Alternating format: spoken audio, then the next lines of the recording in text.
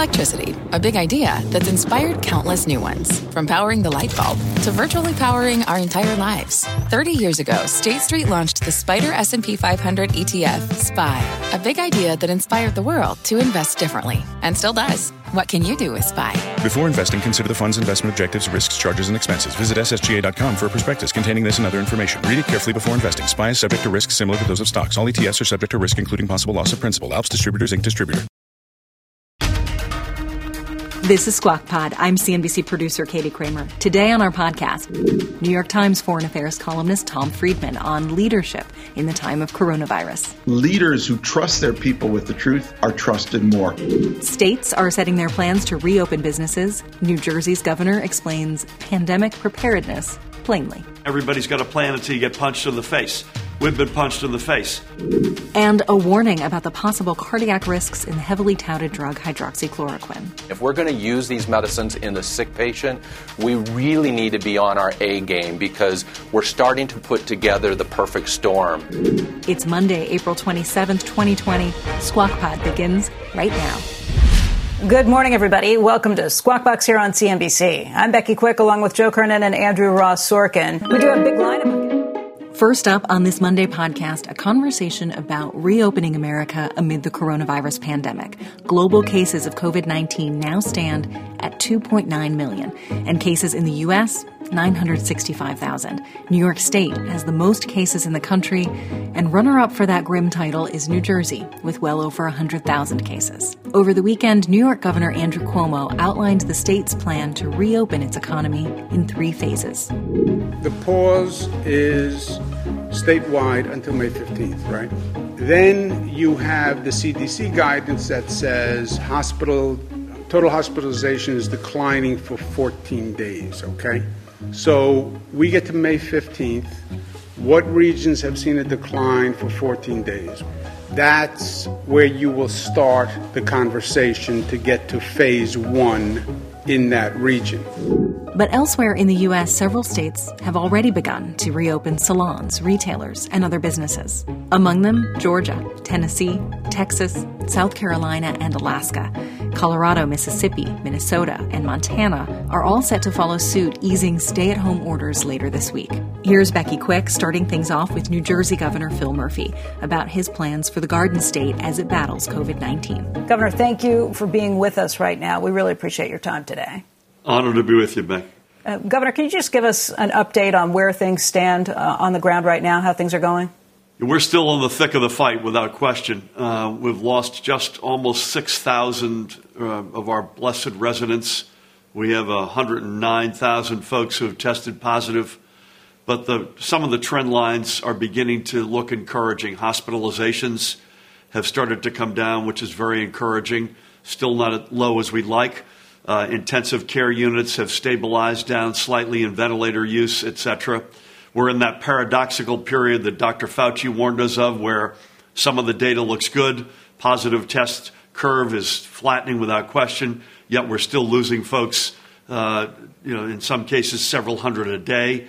But we are beginning to sort of fight our way through this. We're not anywhere near out of the woods yet. But there's no question at the same time that we're making progress. The fact that folks have stayed at home, stayed away from each other, has been a huge success so far in New Jersey. How much more improvement would you need to see before you feel like you can start to open the state, at least relax some of the restrictions that have been put on? We're going to go through, actually, later today, sort of the principles that will guide us. But we're going to have to see meaningful reductions in things like positive test results and, more importantly, hospitalizations. The positive test results piece is a little bit squishy because we're testing, I think we're the 4th highest tested state in America. We've come from nothing to there, but we still don't have the answer to the question of what's the denominator. We do know on hospitalizations. You know for sure if somebody's in the hospital, why they're there. So we need to see meaningful reduction of those curves. And God willing, they'll come in the next several weeks, but we're not there yet.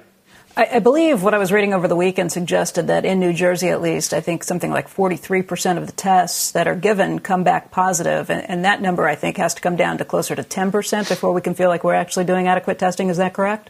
Well, like everything else with COVID, it depends on who you ask. But the key thing for the 43% is that we have tested overwhelmingly, because we had limited supplies from the federal government, we've tested overwhelmingly symptomatic folks. So that number is disproportionately higher than any estimate of what the general population would look like. And that's an important footnote in that number. So if you were testing asymptomatic and symptomatic, and we hope to be able to do that sooner than later, we're going to need to at least double our testing capacity until we feel comfortable that we've got the system in place to start to reopen. And you include asymptomatic folks, that percentage positive is going to go down dramatically. Governor, you've canceled school through May 15th here in this state. Traditionally, our schools go till the 20-something of June. Do you think reasonably that there is a chance schools will be back in session this year? And by this year, I mean there this is a school chance. year. Yeah, there is a chance. We've not made that decision. We have tried to take this in bites. We wanted to have as much information at our disposal as possible. And so, as you're right, absolutely right, we've canceled in-person schooling until at least May 15, and we'll give guidance before May 15 as to where we see the rest of the school year. But is there a chance we could get back in some new reality? This is all going to be a new norm, including what school looks like, distancing, whether or not you have general assemblies. My guess is you don't. Do we encourage face coverings, et cetera? Those questions are to be determined. But yes, there is a chance that we could get back in school. I've also heard that we have about 4 to 6 weeks of revenue still on hand before the state starts to run out of cash. I know you've had some disagreements with the federal government on the money that has been allocated and what it can be spent on. What are your biggest complaints about the restrictions around what this money could be spent on and what you think it should be spent on? Yeah, so we're probably not unlike a lot of American states. I might add both red and blue, but we're running short. We're at the front line.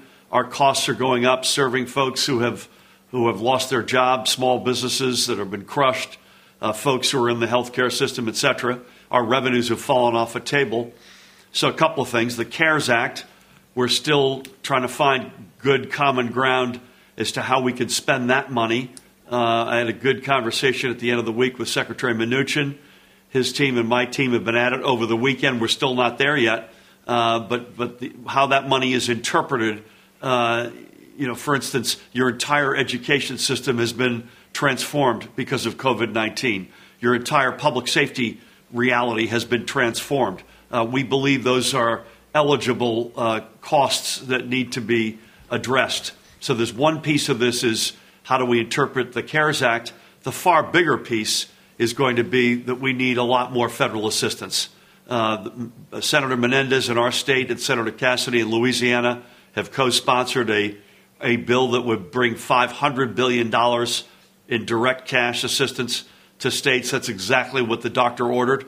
With all due respect to Senator McConnell, whose comments about bankruptcy of states I found irresponsible and wrong. The alternative is not bankruptcy. The alternative is we will gut the living daylights out of the very services that our folks now are desperately relying upon in what is the biggest healthcare crisis in the history of our country. So we need federal help, not only interpretation of the CARES Act money, but we need a lot more money, direct cash assistance coming from Congress and the President. Meaning what? In 4 to 6 weeks, when we run out of money here in the state, you won't be able to pay teachers, you won't be able to pay firemen, you won't be able to pay policemen? What are you talking about? Yeah, that's exactly what I'm talking about. Now, God willing, we'll be able to both interpret properly the CARES Act disbursements, and we'll get another big slug out of the feds. But that's the sort of Armageddon that we're looking at. And I don't say that with any amount of joy. That's exactly the wrong thing we should be doing, but we'll have no choice. Hey, Governor, I completely understand what you're talking about with these payments that need to go out and those people on the front lines and those who are taking care of our kids in particular to make sure that they're still learning. But there have been some piggish examples from other states. Illinois, the Senate president there sent in a note requesting a huge amount of money, including $10 billion, to bail out their underfunded pension plan. And that seems a little ridiculous when you start hearing about issues like that. We have our own underfunded pension plan here in New Jersey. Is that something that you would ask money for? What do you think about Illinois' move to do just that? No, listen, I got elected to fix the economy, both to make it grow again and make it fair again. And we had spent over 2 years stabilizing just the sorts of things you're asking about. We've made historically high pension payments. We had historic high surpluses and rainy day funds. We had things going in the right direction. And to quote the immortal Mike Tyson, everybody's got a plan until you get punched in the face. We've been punched in the face. I'm not looking for help for stuff that we were already working on, that we had inherited, the structural deficits that had been building up in New Jersey for decades, in particular in the last administration. That's not what we're looking at. I'm looking at revenues that have fallen off the table. I'm looking at expenses to deal with the unemployed, the folks in the healthcare system, the small businesses that have skyrocketed. That's explicitly what we need help with. You are also working with other governors in this region. I think 6 or 7 states have kind of banded together, including New York, Connecticut, New Jersey, Maryland, to try and figure out what's going to come next, Pennsylvania. What are you hearing from those governors, and are there parts of that alliance that would like to open sooner than others?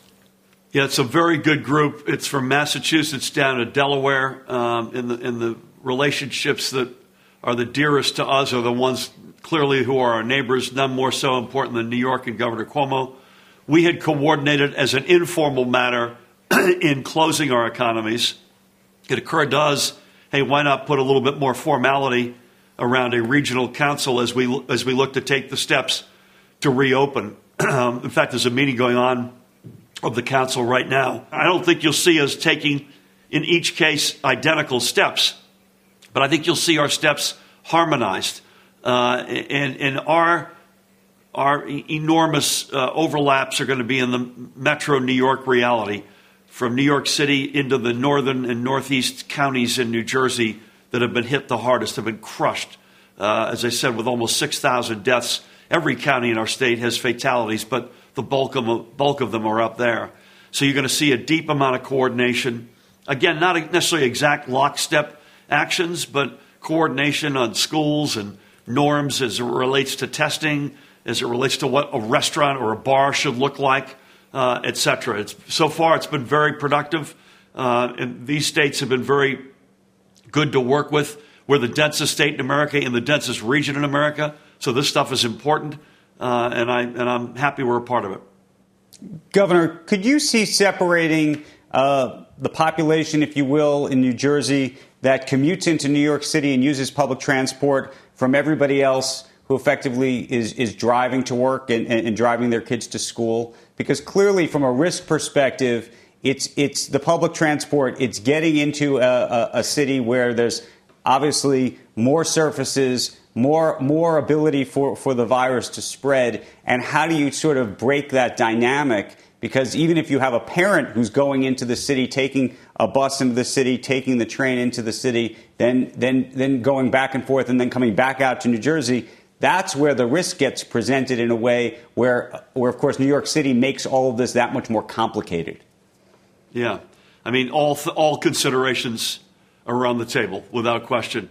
And how we go about that, we not only have a regional council that I mentioned a minute ago, but we're going to announce a council that is advising us explicitly for New Jersey matters within the next day or so. And those are the sorts of issues and questions we're talking about. We're not necessarily unique in any respect here, but the 3 communities, and by the way, there's a lot of overlap in these communities that have been crushed in terms of sickness and fatality, are older folks in our state, folks with coexisting healthcare challenges or comorbidities, and folks in long-term care facilities, without question. And again, in many cases, that's an overlapping of the same individuals. But trying to find a way to protect them is going to be paramount. And there is an element there, without question. We are part of the Metro New York saga here. And that includes the 6 counties in our Northeast that contribute the most amount of commuting in and out of New York. And how we handle that will be a big piece of this, without question. What the answer is, I'm not sure yet at this point, but without question, that's one of the challenges we've got. Governor, I realize you have to go. A very quick last question for you. We spoke with the CEO of LabCorp last week, who is talking about these new in-home tests that they can now do for coronavirus. It's not legal here in the state of New Jersey. Is that something you're considering looking into and changing, perhaps? Yeah, I mean, we're looking on testing. We're looking at everything. LabCorp has been great. It's one of the processing firms that we've leaned on most heavily. We need to at least double our testing capacity. Rutgers has got a very promising saliva test, which we believe and they believe can be scaled. Again, LabCorp, BioReference, Quest, other players in here. We're talking to everybody, including the White House. We have some amount of optimism that we'll be able to see a big uptick in our testing capabilities literally within the next month. Governor Murphy, thank you for your time today. We truly appreciate it, and good luck in the rest of your battles with this. Coming up, Tom Friedman, New York Times foreign affairs columnist, says the requirements for leadership during the coronavirus pandemic are growing exponentially. Trust is the only legal performance-enhancing drug. And when there's trust in the room between you and a leader, more good things happen than bad things happen. Squawk Pod. We'll be right back. What's on the horizon for financial markets? At PGIM, it's a question that over 1,400 investment professionals relentlessly research in pursuit of your long-term goals. Specialized across asset classes, but united in collaboration, our teams provide global and local expertise. Our investments shape tomorrow, today. Pursue your tomorrow with PGIM, a leading global asset manager.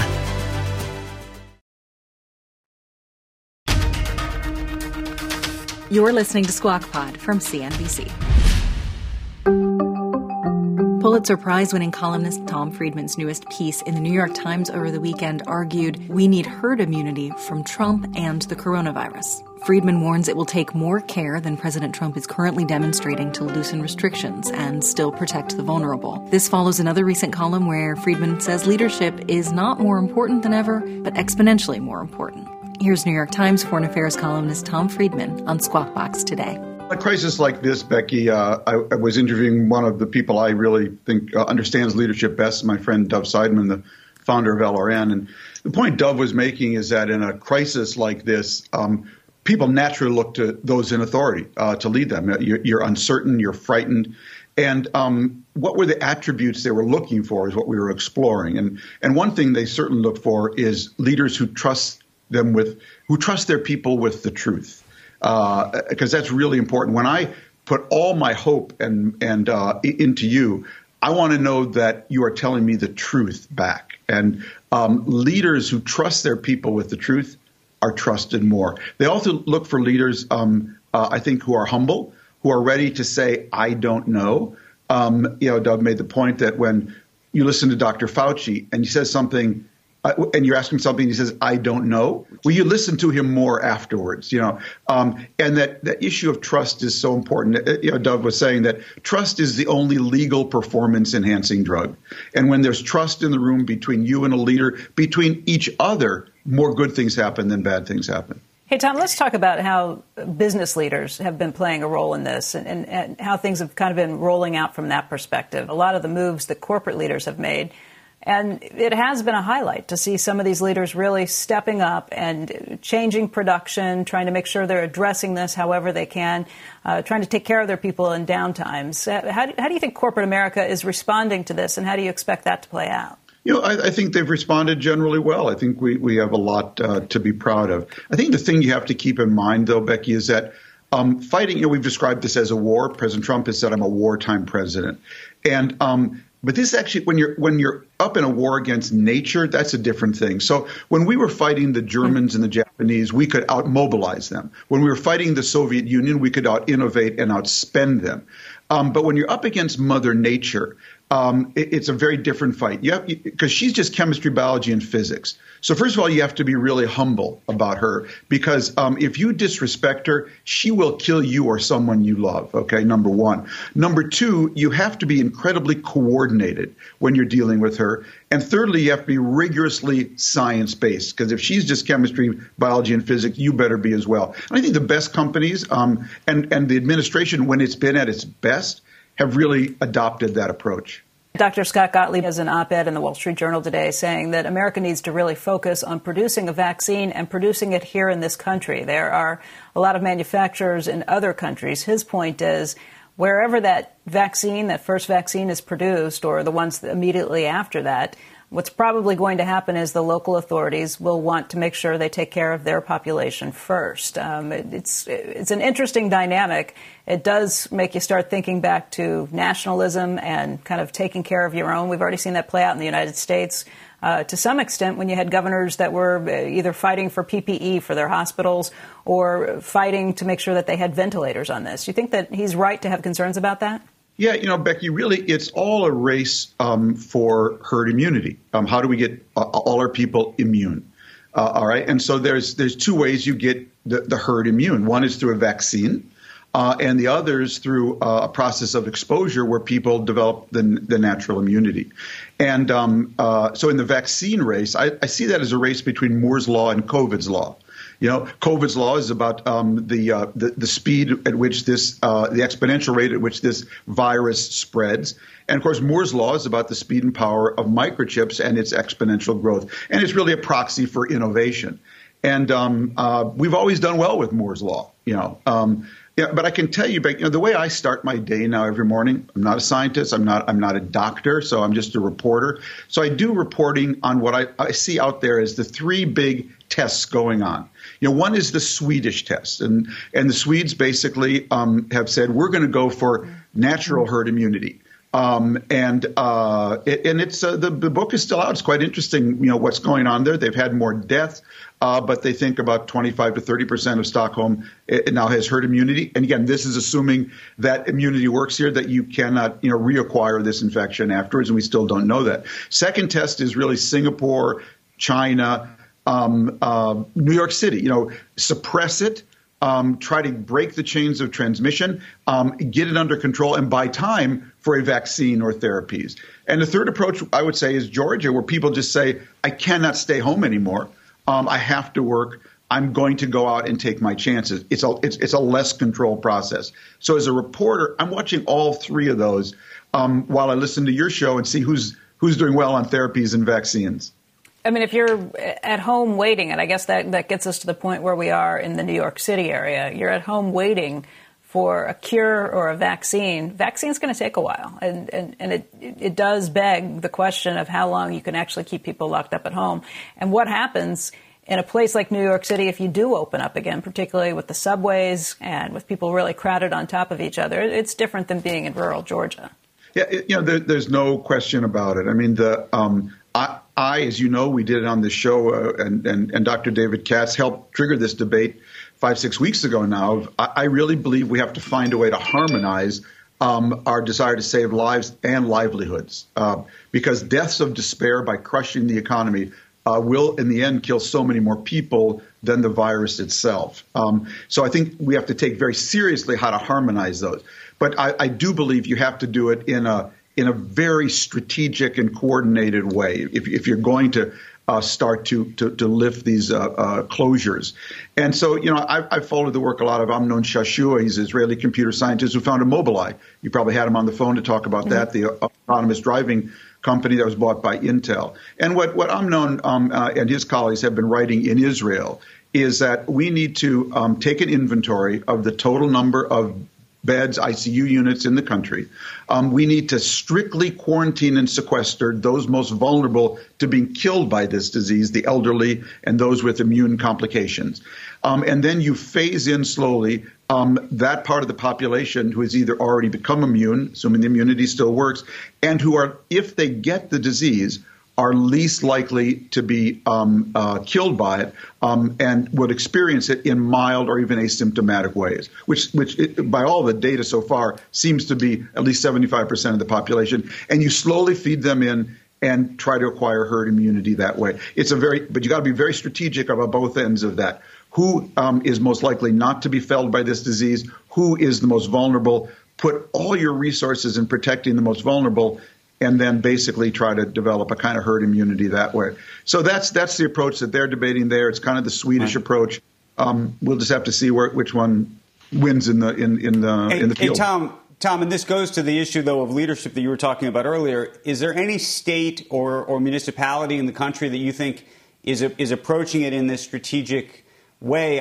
If you just try to separate those who are over 65 years old or those who are potentially more vulnerable, you'd have to put in place measures to get them food, to get them essentials and supplies, to have a network and system that can do that for them. I'm dealing with my own parents right now, and we can't even, with all of the resources that I think I have, I can't get that all organized. So it takes leadership and takes a lot of work. Is there a model out there in the U.S. that's interesting to you?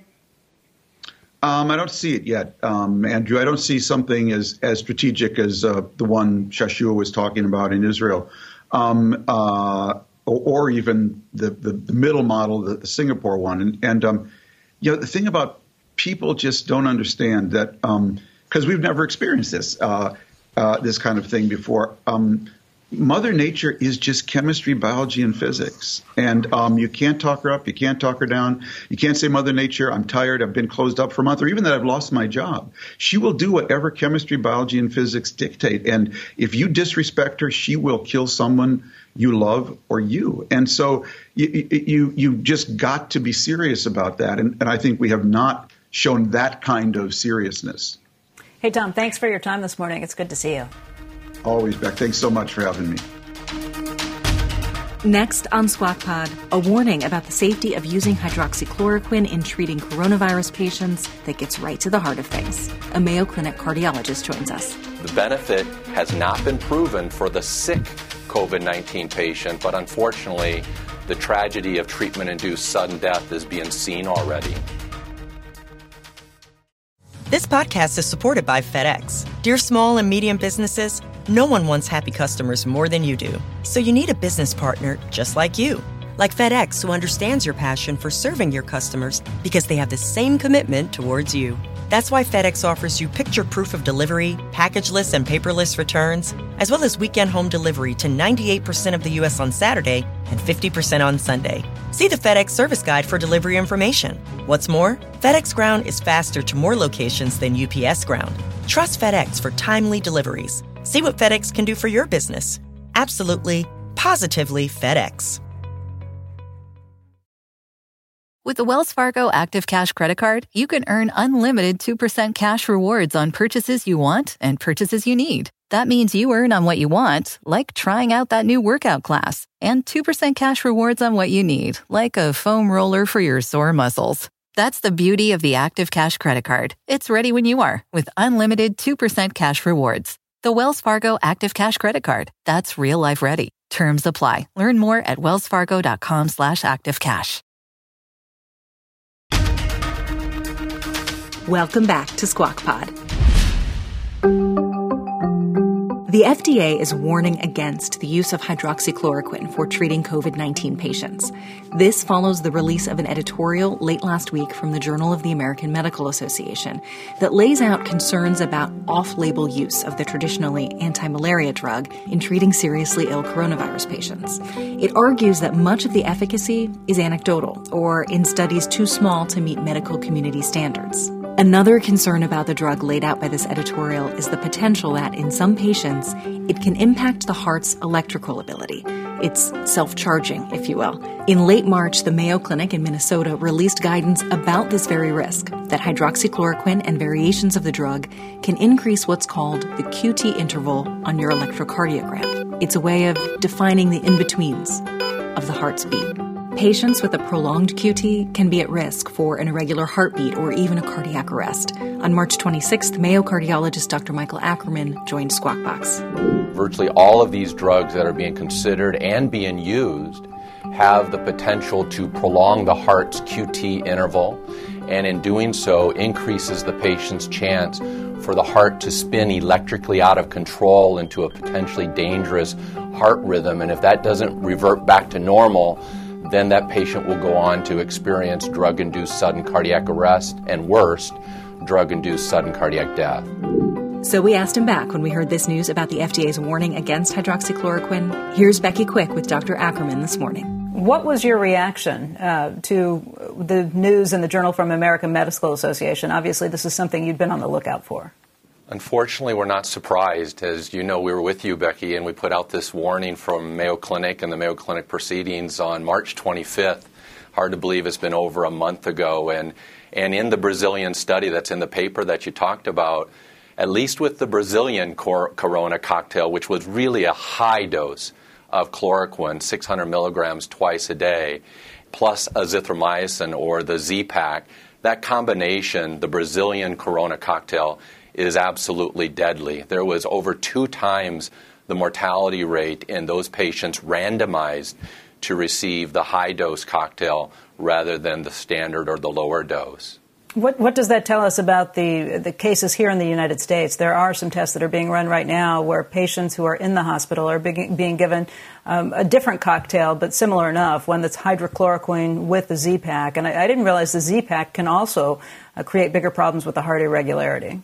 Yeah, both of those medications. So in America, we mostly use hydroxychloroquine along with azithromycin or the Z-Pak. And both of those medications by themselves can annoy the heart's electrical system, can prolong the QT interval, and set up the perfect storm for the treatment itself to cause sudden cardiac death. And last Friday, at the same time, Leor Jankelson and our colleagues at New York University showed the similar thing, that 11% of the patients treated with the American version of the Corona cocktail, 11% prolonged their QTC into the red light territory that we warned about, with their QTC going over 500 milliseconds.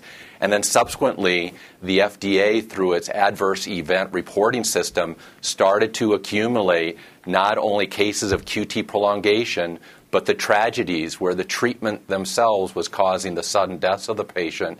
And that prompted the FDA on Friday to put out a warning, a safety MedWatch alert saying, please do not use hydroxychloroquine or chloroquine in the outpatient setting. Do not. Only use these medications under a clinical trial or in the hospitalized setting, because the benefit has not been proven for the sick COVID-19 patient, but unfortunately, the tragedy of treatment-induced sudden death is being seen already. You had warned us at the time that, look, you're not an epidemiologist, you're not somebody who's familiar with COVID-19, but you do know what this does to the heart. Have you spoken with doctors at any of these facilities that are actually running these tests? And do you, a month ago when we talked to you, you thought it would be safe to be running these tests in the hospital as long as doctors were alerted to this potential problem. Do you still think that's the case? Yeah, this issue of QT prolongation, we can navigate around it if these medications work. We can do QT monitoring as a vital sign by an ECG or by smartphone-enabled ECG technologies or by looking at the telemetry. So we can find out who are the patients who are telling us that they're reacting, that they're a QT reactor, and that these medications may not be a good idea. So I still think these trials should continue. We need to know the answer, because currently there are no medications with proven benefit for the sick COVID-19 patient. So we can do these studies and we can monitor for this unwanted drug-induced side effect and change course or correct things if we need to. But we have to find those and detect those who are showing a reaction to these medications. So I think you answered my question then, Doctor. So in a critical patient in the right setting with nothing else to try, and if it was, just to test the efficacy for hydroxychloroquine, you'd say, all right, give it a shot. Even at this point, if you could monitor the QT, the cardiac response, you'd say. I mean, that doesn't sound like what we really heard from, the way we're characterizing this piece. So you'd say, still give it a shot because we got nothing else, as long as you can monitor what happens to the heart.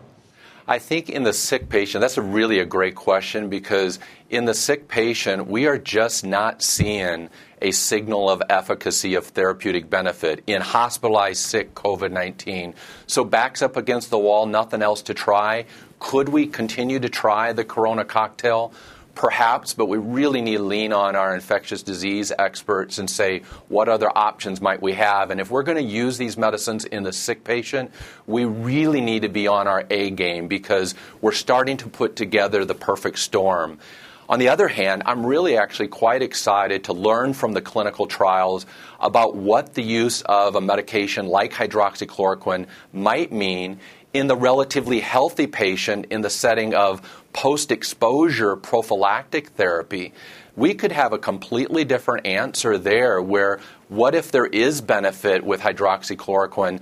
That person, that kind of a person, is a completely different safety profile host where we might have a lot more safety margin to be able to use a medication like this if it helps prevent the development of the disease. So in the sick patient, it's not looking so good for therapeutic benefit, and the risk or the potential where the treatment itself could do sudden death is definitely there, and it's definitely there, unfortunately, as we predicted together on this show over a month ago.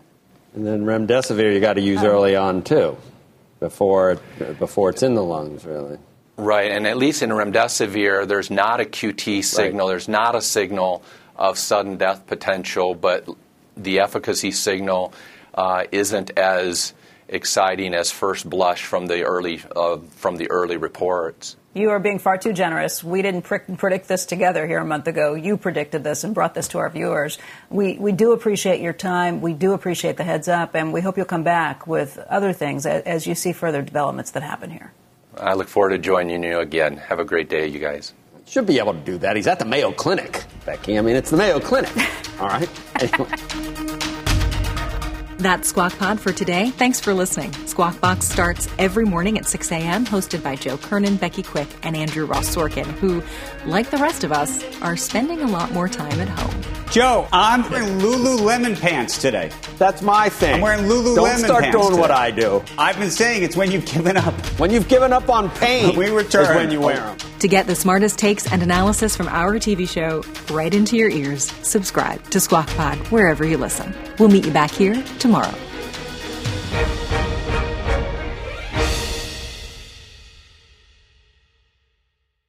This podcast is supported by FedEx. Dear small and medium businesses, no one wants happy customers more than you do. So you need a business partner just like you.